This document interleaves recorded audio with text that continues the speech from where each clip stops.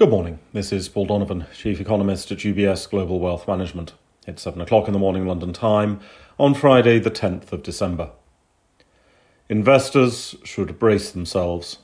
There is an incoming storm of sensationalism ahead, for US consumer price inflation is due.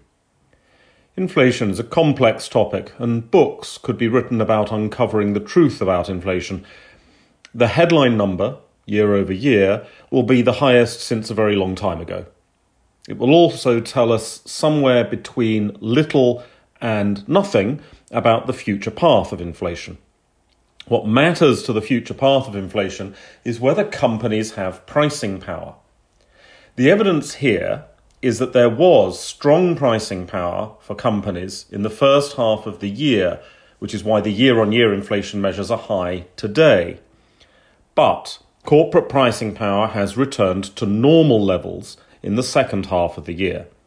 The change in core producer price inflation or consumer goods producer price inflation demonstrates this very clearly. The bottom line is you cannot have persistent inflation if companies are exhibiting only normal pricing power. But are consumers feeling inflation? According to Newswire headlines, consumers are shocked. Michigan consumer sentiment may purport to show that shock later today, but what Michigan consumer sentiment will actually record is the level of political polarization in the United States. However, there's a rather geeky economic point that is really worth making here. Consumer price inflation does not measure an individual's cost of living. There's one obvious example of this. Somewhere between 85% and 90% of US consumers have not bought a car this year, new or used. And yet, new and used car prices have added about 1.25% to consumer price inflation on the year-on-year rate. But if you've not bought a car this year, your spending power is completely unaffected by that fact, and you have more spending power than the headline consumer price inflation suggests. This is why real disposable incomes are not as negative as the simplistic headline income less headline consumer price inflation number suggests. Consumers are in better health and better able to support the economy than Newswire headlines are suggesting.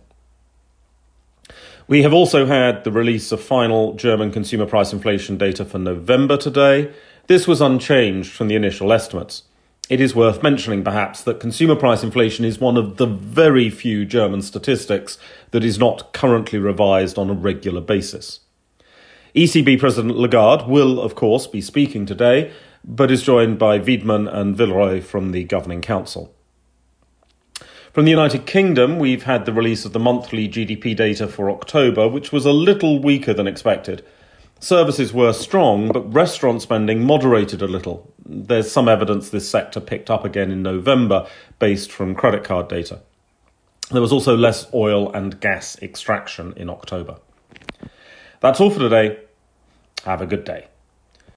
UBS Chief Investment Office's investment views are prepared and published by the global wealth management business of UBS AG or its affiliate, UBS. This material has no regard to the specific investment objectives, financial situation, or particular needs of any specific recipient and is published for informational purposes only. As a firm providing wealth management services to clients globally, UBS AG and its subsidiaries offer both investment advisory services and brokerage services. Investment advisory services and brokerage services are separate and distinct, differ in material ways, and are governed by different laws and separate arrangements. In the USA, UBS Financial Services Inc. is a subsidiary of UBS AG and a member of FINRA SIPC. For information, please visit our website at ubs.com/working with us. For a full legal disclaimer applicable to the independent investment views produced by UBS, please visit our website at ubs.com/CIO-disclaimer.